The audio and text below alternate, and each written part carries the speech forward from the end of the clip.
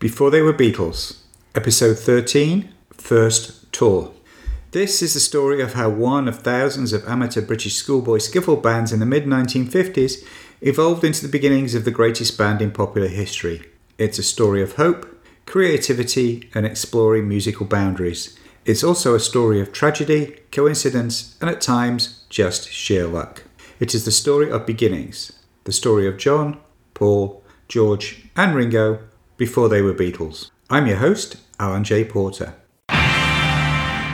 Part 1, May the 3rd, 1960. As the Silver Beatles struggled, Richard Starkey was facing the decision as to whether he should become a full-time professional musician. Rory Storm and the Hurricanes had been booked for a full summer season at the Butlins holiday camp in Pwllheli, Wales, for a £25 a week headlining at the Rock and Calypso Ballroom. The lengthy and lucrative summertime gig had been arranged through Rory Storm's sister Iris Caldwell, who was a redcoat at the camp. A summer job at Butlins was also known to be a good starting point for the UK's burgeoning pop stars. Cliff Richard and Joe Brown would get their starts there too. Another attraction was that the holiday company had its own record label. Ringo was reluctant to give up his day job at Hunt's Engineering. His parents, Elsie and Harry, wanted him to complete his apprenticeship and get a trade. But Richie was eventually persuaded by the prospect of extra money and the fact that Rory had promised to introduce a new StarTime spotlight for his drummer. And it wasn't long before Richard Starkey was going under the name Ringo Starr. His mind was made up. He resigned from Hunt's and would spend the summer of 1960 at Butlins. Before leaving for North Wales, the Hurricanes were scheduled to play for Alan Williams at the Larry Parnes concert. Despite the tragic death of Eddie Cochran, his friend Gene Vincent, still recovering from his injuries of broken ribs and a collarbone, discharged himself from hospital to honour the date he had agreed to play in Liverpool. The greatest show ever to be staged was promoted under the banner of Jacaranda Enterprises by arrangement with Larry Parnes, and was scheduled to last 3 hours on the 3rd of May 1960 and would be held at the 6,000-seat sports arena near Prince's Docks. The show was opened by the struggling Gene Vincent, who paid tribute to his lost friend with an emotional rendition of Somewhere Over the Rainbow. Where over the rainbow way up high, there's a land that I've heard of once in a lullaby. Somewhere over the rainbow. Although still too injured to perform his usual set and using the microphone stand for support, Vincent introduced the other acts from the Parnes stable. In the absence of the late Eddie Cochran, the task of headlining the concert fell to American blues singer Davy Jones. Jones was followed by several of Parnes' B-string acts, and it's obvious from the lineup that Parnes was still far from convinced about the potential of Williams' greatest show ever. Nero and his Gladiators, Lance Fortune, Dean Webb, the Viscounts, Julian X, Colin Green and the Beat Boys were hardly the cream of Parnes' stable of the stars, and probably not any more skilled, although undoubtedly better polished, than the local groups that Alan Williams supplied. The local boys followed after the interval. The Liverpool lineup assembled by Williams included Rory Storm and the Hurricanes with Ringo on drums, Cass and the Casanovas, Jerry and the Pacemakers, Mal Perry and the Connaughts. A photograph taken at this concert is in fact the earliest known picture of Ringo playing on stage. Unfortunately, a tape recording made of this unique concert was erased shortly afterwards. Amongst the crowd sat Paul, John, George and Stuart. Alan Williams was still far from convinced of their potential and had not included them. After the show, Parnes was so impressed by the local bands that he asked Alan Williams to arrange a series of auditions so Parnes could find backing bands for some of his solo acts during their upcoming summer tours. Stuart Sutcliffe was angry at the Silver Beatles' exclusion from a concert that had been arranged and promoted by their so-called manager, and he approached Alan Williams for an explanation. As a peace offering to Stuart, Williams offered to make sure that the Silver Beatles were shortlisted for the Parnes auditions. Part 2, May the 5th, 1960. Within a couple of days of making his promise, Alan Williams solved the Silver Beatles' other outstanding problem, their lack of a drummer. On the 5th of May, he introduced them to Tommy Moore. Since agreeing to do something for Stewart's group as he saw them, Williams had been asking around if anybody knew a drummer, and Brian Casser of Cass and the Casanovas suggested Tommy Moore. Williams made a trip to the Garston Bottle Works where Moore drove a forklift for a living. He found the drummer and offered him the job, which Tommy accepted. Tommy Moore and John Lennon disliked each other from almost the moment they met. John took to continuously throwing caustic remarks at the drummer, particularly about his advanced age, for Tommy was 26 and more of a jazz fan than a rocker. But with an experienced drummer now in the lineup, Williams thought he had a real group and offered them a regular spot as the backup band at the Jacaranda Coffee Club. They could play a regular spot when Lord Woodbine and his friends were on a break. Events started to move quickly as the following day, 6th of May, a letter arrived at the Jacaranda from Mark Forster, assistant to Larry Parnes, and the letter confirmed Parnes' request for a series of auditions and added more detail. To quote the letter, quote, Duffy Power will be touring Scotland from June the 2nd to June 11th inclusive, and Johnny Gentle will be touring Scotland from June 16th to June 25th. For these 2 periods, as agreed, we are willing to pay your groups £120 plus the fares from Liverpool. Should you agree to these suggestions, we will arrange for Duffy and Johnny, who incidentally is a Liverpool boy, to travel up to Liverpool to rehearse with your groups towards the end of May. We will also make arrangements for Mr. Parnes to come and audition your groups to select the most suitable. He will also bring Billy Fury, as Billy we want one of these 4 groups for his own personal use. Incidentally, the idea of Billy wanting a group from his hometown will provide several interesting press stories and publicity tie-ups. End quote.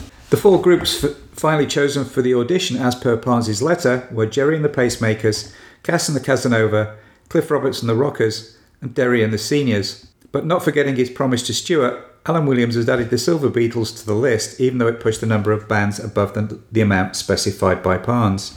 The letter from Parnes' office turned out to be inaccurate in terms of tour dates, as Johnny Gentle's tour of Scotland was in fact scheduled for later in May, and as a result the auditions were hastily arranged for the 10th.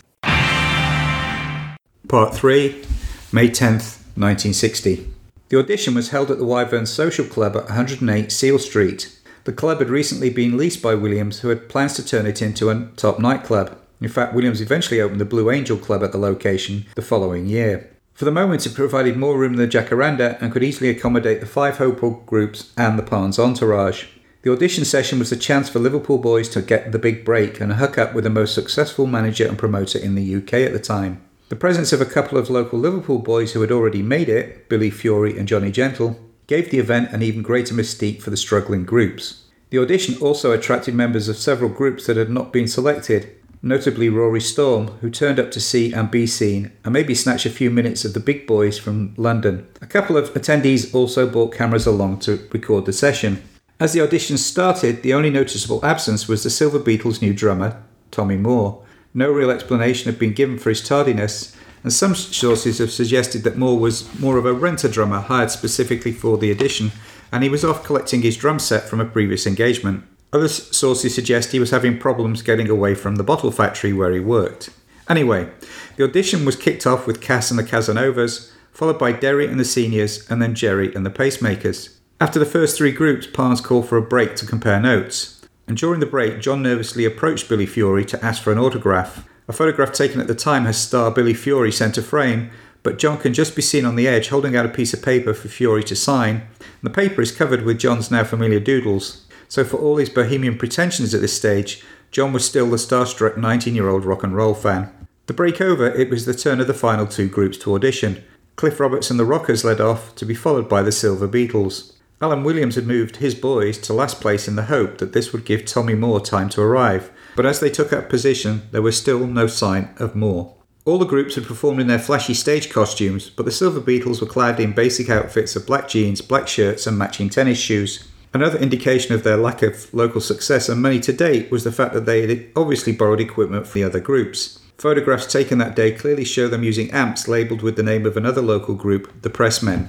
At the last minute, Johnny Hutchinson, the drummer from Cass and the Casanovas, agreed to provide the rhythm section. Photos taken as they went through their first few numbers show Hutchinson looking incredibly bored and a little embarrassed to be sat behind these amateur schoolboys. These photos have led some researchers to conclude that Hutchinson was the group's permanent drummer at this stage. The same photographs show John and Paul are out front giving it all they've got, with John adopting a Gene Vincent-like stance. George is slightly off to one side, concentrating on his guitar playing, and Stuart is stood far to John's right, turned sideways onto the watching impresario.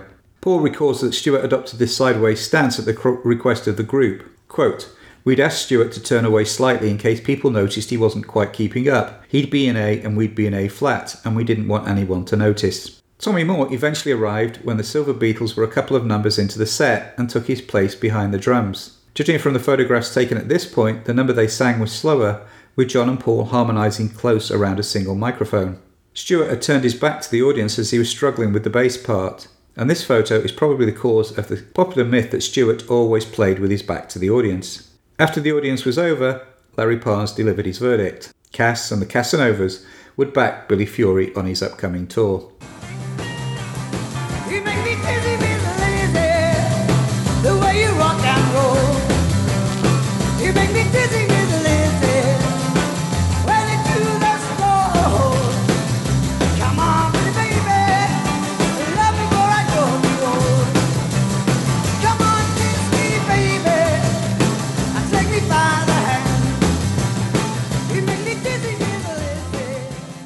According to Alan Williams, Billy Fury was in fact in favour of having the Silver Beatles, but was overruled by Parnes. Williams says that Parnes saw through Stuart's back to the audience routine and asked them to play another number without Stuart. John apparently refused, stating that he played with Stuart or not at all. Parnes has always refuted this account, saying that his problem with the group was Tommy Moore's late arrival and his age. This is a position that he has strongly defended over the years, even threatening to sue Paul in 1982 after Paul made some adverse comments about the audition on the Desert Island Discs radio show. Others at the audition were also less than impressed by the Silver Beatles. Howard Casey, the lead singer of Derry and the Seniors, said later, quote, "I can't remember them being at the audition or what they played."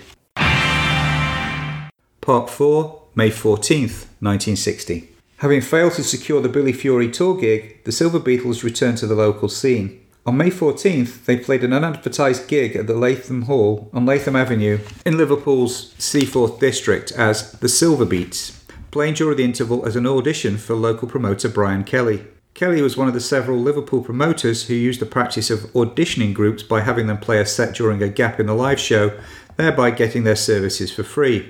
The Silver Beats auditioned in the interval between performances from King Size Taylor and the Dominoes. Well, I got a baby, crazy for me. Yeah, I got a baby,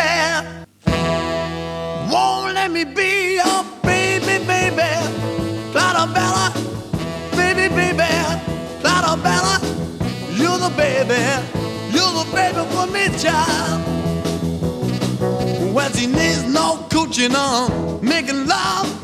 All she needs is the stars above. Oh, baby, Bella. And the Deltones. Kelly was impressed enough to book the band for a paid gig on the 21st. Drummer Cliff Roberts recalled the Silver Beats as, quote, "a scruffy bunch whose drummer hadn't bought his kit. And they asked to borrow Roberts' kit, but he refused it to lend it to Tommy Moore, so he sat in with the Silver Beats and played 6 numbers with them. 4 rock and roll standards that all the groups played, and 2 originals they had to teach me." In the audience that night was Pete Best. The Best lodger Neil Aspinall later claimed that it was at this gig that 2 troublemakers followed Stuart Sutcliffe into the dressing room, muttering things like "get your hair cut, girl," and John and Pete went after them, and a fight broke out and John broke his finger. Part 5, May 18th to 29th, 1960. However, Larry Parnes hadn't forgotten the Silver Beatles. On the 18th of May, he contacted Alan Williams and offered them a slot as a backing group for the Johnny Gentle tour of Scotland, due to start on the 20th. This meant that the boys had to arrange things quickly. It was easy for John and Stuart to free up time, as they were hardly going to any classes at the art college anymore. Paul persuaded his father that the tour would be a good experience before he went back to school to further his studies. George solved the problem by quitting his job as an electrician at the Blackers department store. Tommy Moore had a harder job freeing up his schedule and had to use some of his vacation time, much to the disgust of his girlfriend. The next day they were on a train to Scotland. The group's name had once again been the topic of discussion, as various people in the Parnes camp didn't like the connotations of the word Beatles. One of the first names proposed was Long John Silver and the Pieces of Eight, but a compromise was reached and the group stayed as the Silver Beatles, but the boys adopted stage names. Stuart went under the name Stuart de Stael, named for his favourite painter. George adopted Carl Harrison in honour of guitar hero Carl Perkins. Paul adopted the name Paul Ramone, perhaps the longest lived of the Beatles' pseudonyms, for Paul used the name again in 1969 when he assisted the Steve Miller Band on My Dark Hour. It's also been suggested that the quintessential punk band, the Ramones, named themselves after Paul's alter ego. There is some dispute as to whether John adopted the stage name of Long John for the tour. The rest of the group insists that John used the name, though he always denied it. He was so insistent that years later he sent the authors of the Beatles' illustrated record clippings from the time to prove his point. Unfortunately, the clippings actually related to a gig in Neston immediately after the group's return from Scotland and did nothing to clarify the issue. Johnny Moore refused to join in with the youthful role-playing. Johnny Gentle, also originating from Liverpool, and his real name was John Askew, and wasn't much older than the Beatles at 22, was less than impressed by the ensemble that got off the train in Alloa. When I first saw them, I wondered what on earth Parnes had sent me. However, 30 minutes of rehearsal were enough to convince Gentle that his backing group was something special. But not everyone was impressed. The Parnes tour manager, Duncan McKinnon, an elderly chicken farmer from Dumfries, immediately complained to Parnes on the phone about the scruffy look of the Silver Beatles and wanted them sacked. Gentle intervened and arranged for them to have more presentable look by donating a selection of black shirts to wear on stage. On the 20th of May 1960, the Silver Beatles made their professional debut at Alloa Town Hall, Scotland. Billed as Johnny Gentle and the Silver Beatles, they topped the bill, supported by local ballad singer Bobby Rankins and the Alex Harvey Band. Alex Harvey eventually became a close friend of the Beatles during their Hamburg days and went on to be a successful rocker in his own right, most noticeably with the Boston Tea Party in 1976. Are you going to the party? Going to the Boston Tea Party, going to the party. Going to the Boston Tea Party, going to the party. Going to the Boston Tea Party, going to the party. Going to the Boston Tea Party. Redcoats in the village, fighting in the streets. The running order that night established the pattern for the rest of the tour. The standard show routine was for the Silver Beatles to come on first and do 6 numbers. Johnny Gentle would then come on and do his spots. Wendy, when I hold you, I don't want to ever lose you, for I know I would cry if you were to go, for I love you, need you, oh Wendy, I need you. After he left the stage, the boys would conclude the show with another 6-number set. Each set comprised mainly of rock and roll numbers such as Blue Suede Shoes, Rock and Roll Music and Long Tall Sally. Just let me hear some of that rock and roll music. Any old way you choose it. It's got a backbeat, you can't lose it. Any old time you use it. Gotta be rock roll music. If you wanna dance with me.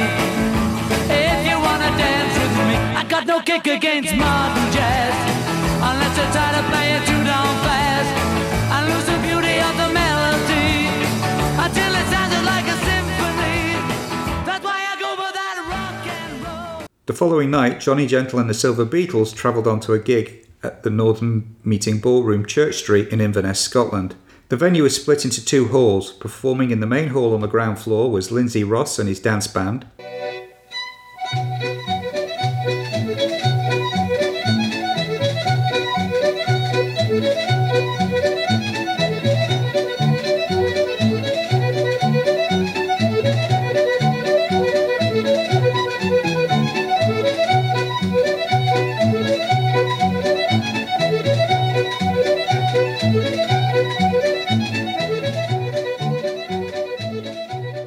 While the Silver Beatles were consigned to the small upstairs hall, sharing a bill with Ronnie Watt and the Checkers Rock Dance Band. At the Inverness gig, Paul was asked for his autograph for the first time, and he wrote home excitedly to his father that he signed it for them too, 3 times. That same evening, the Silver Beats were advertised as the headline act at Latham Town Hall in Liverpool by Brian Kelly, who was unaware that they were in Scotland.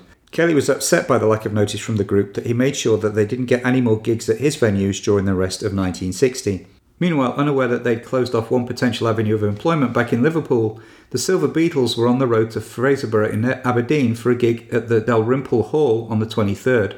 On the way to this gig, Johnny Gentle insisted on driving the tour bus instead of their regular driver Jerry Scott, and promptly crashed into the back of a stationary Ford Popular occupied by two old ladies. The only casualty was Tommy Moore, who suffered a chipped tooth from a flying guitar case. Some accounts say he lost 2 front teeth and suffered a concussion. Moore was anaesthetised while his cut face and lips were stitched up. The promoter at the Dalrymple Hall was insistent on the number of musicians he'd booked performing, so the band dragged the semi-conscious Moore out of his hospital bed, still groggy from the effects of the painkillers, to play the gig. On the 25th, Johnny Gentle and the Silver Beatles played a gig at St Thomas Hall, Death. But perhaps of greater significance to the future career of the group was that back in Liverpool, the Cavern Club held its first evening rock and roll session, featuring Cass and the Casanovas and Rory Storm and the Hurricanes, featuring Ringo Starr, playing their last local gig before starting their Butlins engagement.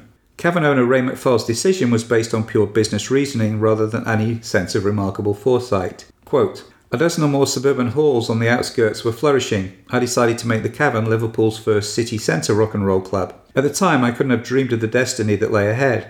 To me, the introduction of rock and roll merely meant drawing in a separate and bigger crowd." The following night, the Cavern's future stars played a gig at the Forest Town Hall in Scotland. The Silver Beatles didn't receive any billing. The gig was advertised locally as Johnny Gentle and his group. They were also advertised as a dance band, with the dance being held from 9 p.m. to 1 a.m. with an entrance fee of 5 shillings. The other act on the bill was Ricky Barnes and his All-Stars. The meagre wages that were being paid had all but run out and didn't cover their expenses. In fact, the Silver Beatles had run out of money. They were so short of cash that they had actually slipped out of the Royal Hotel in Forres the following morning without paying their bill. George recalled that, "We were like orphans on that tour, with holes in our shoes and our trousers were a mess, while the Parnes fellow, Johnny Gentle, had a posh suit and stuff. I remember trying to play with no amplifiers. We were crummy. We were an embarrassment." Although the tour was a disaster financially, it did consolidate their standing professionally. By this halfway mark, they were starting to outshine the headlining star who they were meant to be backing.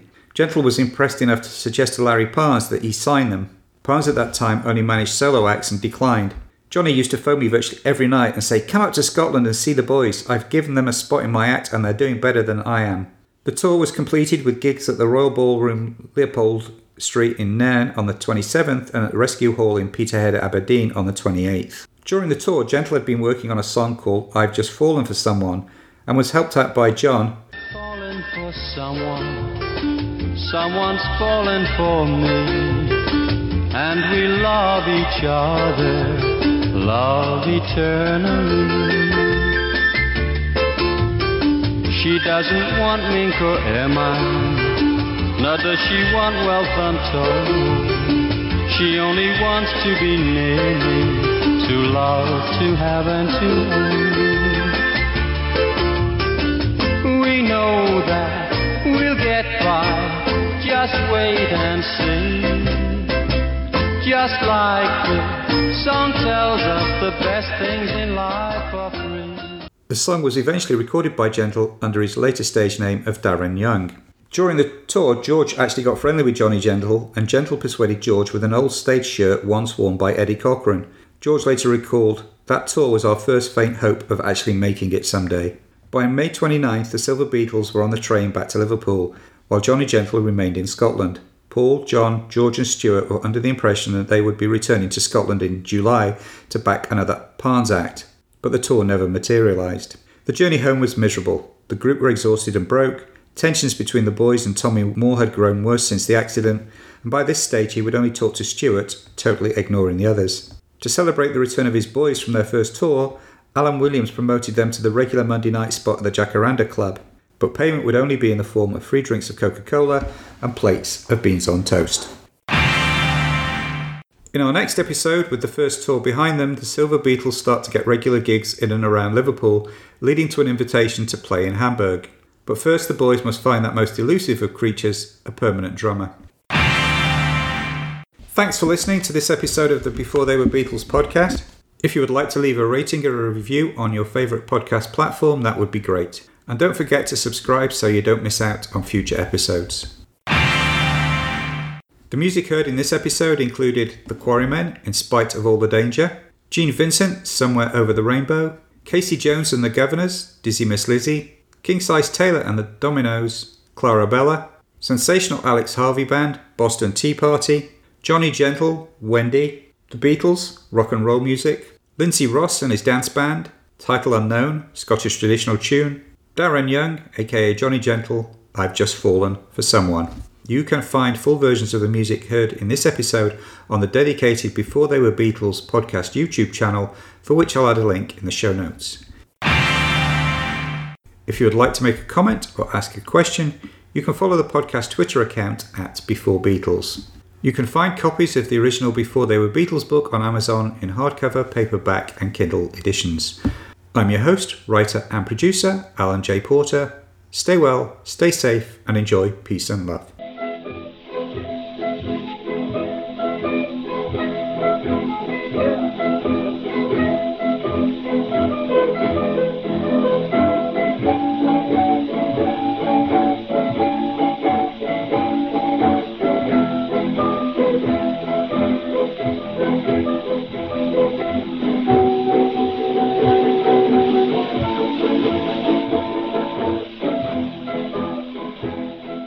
The Before They Were Beatles podcast is a production of Megrin Entertainment, a division of 4J's Group, LLC.